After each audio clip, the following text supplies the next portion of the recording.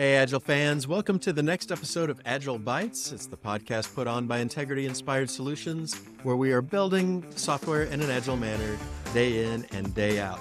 I am feeling fancy because I am wearing my fancy shoes, and today we are going to talk about a fancy topic. We're going to whisk you away to the mystical land of Monaco, specifically the Monte Carlo quadrant.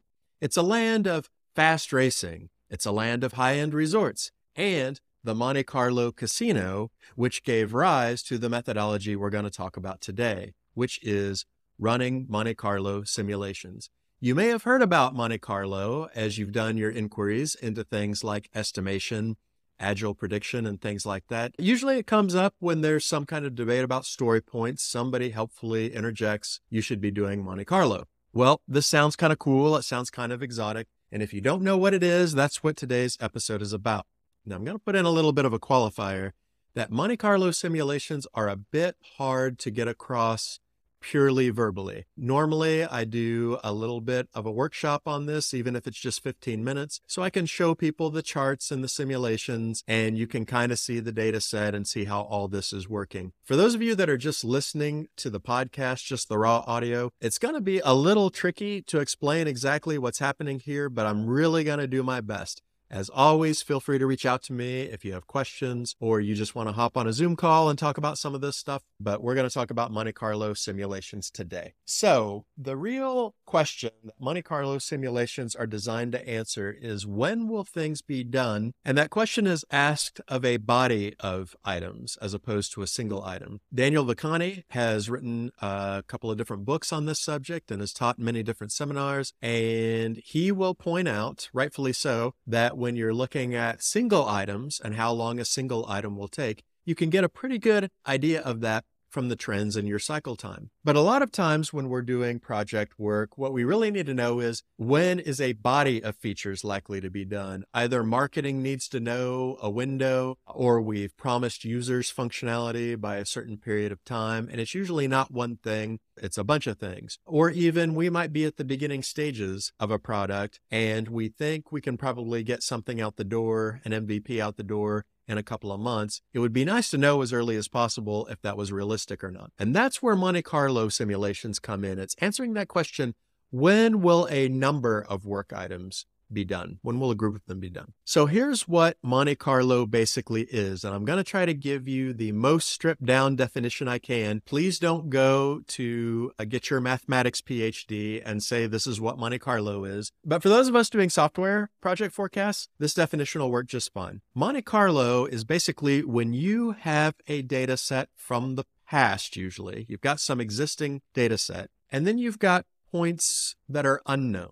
These are usually points in the future. What you do is randomly select points from the data set that you have to fill out the points in the data set that you don't have. Okay, so you're basically sort of constructing a new data set out of your historical data through a process of random selection. And then after you've filled out all your unknown points, you look at that, and that's one simulation. And then you do this over and over and over and over again, and you begin to aggregate the results, and you see kind of how the patterns lay out, what kind of results tend to happen most commonly. So we're using random selection to solve these kind of non-deterministic problems. How many things will we get done, for instance, in the future? So let me give you an example. Let's say that I get sick of this whole software development thing. Maybe something happens to my taste buds and I don't care about good coffee anymore, and I decide to open a Starbucks franchise. And so I open my Starbucks, and over time I see how many customers we have per day. I'm in business for a while, and I'm kind of trying to figure out things like how much inventory to have on hand, how much staff I should have on a daily basis.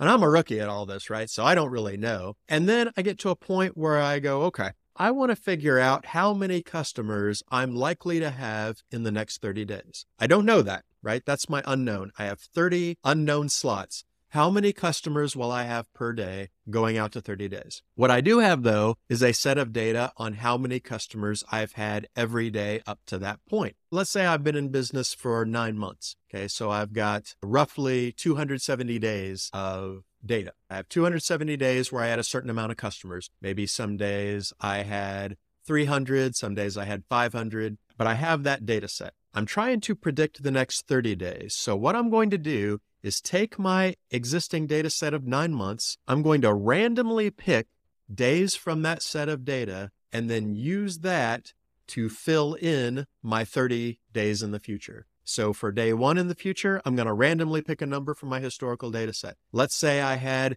470 customers that day. So for day 1, I'm going to say I have 470 customers. What about day 2? Randomly pick from my historical data set. Let's say I have 610 customers that day. So in my fictional day 2, I got 610 customers that day. And I'm going to repeat this process until all 30 days have been filled in. So now I have a projection of a future 30 days that all comes from random selections from what's happened in the past. That's just one simulation, though. That's not good enough.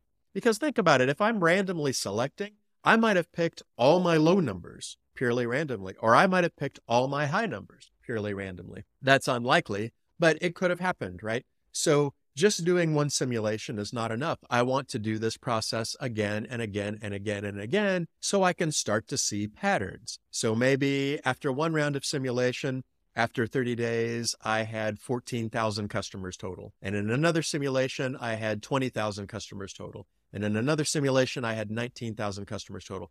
So I want to keep running these and running these and running these until I start seeing patterns emerge. I want to see how the trends in my simulation start to play out.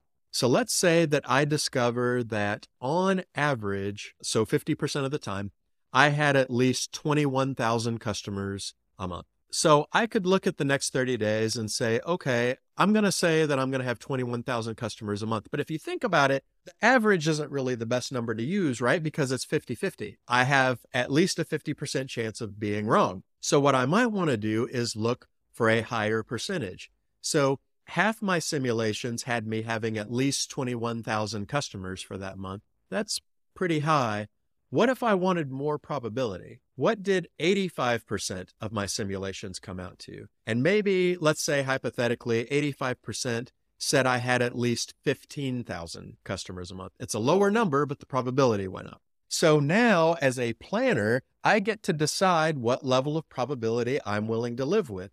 Do I like the 50% number? Do I want to use that to plan off of? I could, and it might go pretty well. Or do I want to say, I think I want to be a little more conservative. I want something that's a little more probable. I'm going to go to my 85% mark. And it turns out 85% of my simulations have at least 15,000 customers. And so I say, yes, okay, so that's going to be the number I'm going to plan on. I'm going to assume that I have 15,000 customers. And the more certainty I have, the further up I go in percentages, the less and less guaranteed customers I'm going to have. There's probably 100% chance that I'm going to have at least one customer, but that's probably not a great planning figure. So I kind of want to find that sweet spot between high probability, but also leaving that flexibility in there to determine what's realistic. So that's basically a Monte Carlo simulation. Randomly pick data from history to simulate out a certain time period in the future, and just do that over and over and over and over again, and then find your trends. Well, if you followed this, then it might occur to you that we can actually use this to simulate any future trend. It's not just software development. There, I explained how we might use it to predict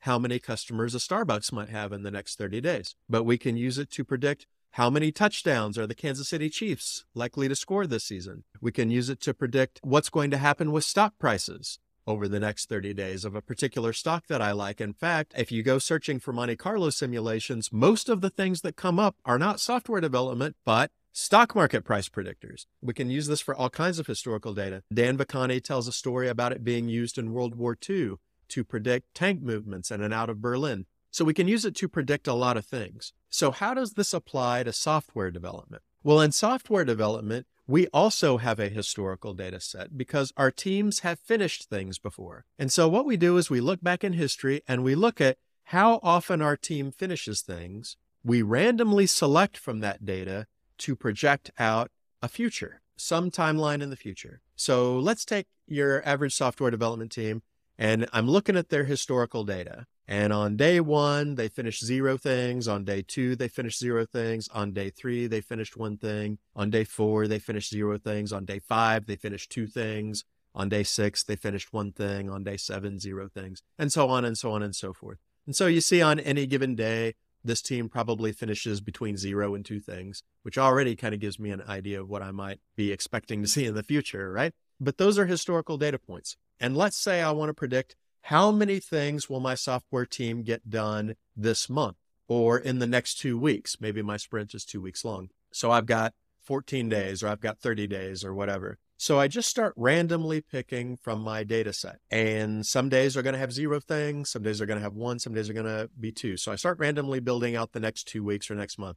Day 1, next month, my team gets, and I close my eyes and I point my finger, 1 thing done, right? So they got 1 thing done that day. Day 2, randomly picked from my data set, my team gets 0 things done. So that goes into my data set. So obviously the most common occurrences are the things that are going to show up in my future projection the most often as well.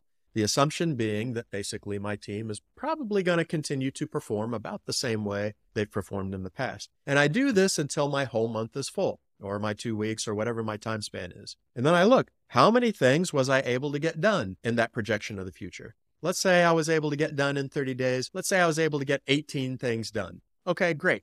Now I run the simulation again. How many things did I get done this time? 20, 21, 25, 80?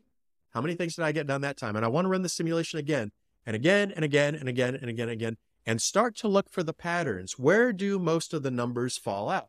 And that will give me my probability of getting a certain number of things done in those 30 days. For instance, I might look at all my simulations and go, in 85% of my simulations, we finished 25 user stories or more in 30 days. So I can then take that number for planning purposes and go, hey, there's a pretty decent chance that we're going to finish at least 25 user stories next month, if not more, right? And we can kind of use that as a planning figure. I can also do it the other way. I can say, how long would it take until we got 25 things done? Well, based on this simulation, it took 17 days. Based on this simulation, it took 30 days. Based on this simulation, it took 12 days. And I can see where the patterns are. I can see where the distribution of those outcomes kind of line out. And then I can say things like, hey, in 85% of my simulations, we got done with this project in 2 months or less. So if we're planning, we could probably plan at around 2 months. If we get done earlier, great. I don't think anyone's going to complain about that.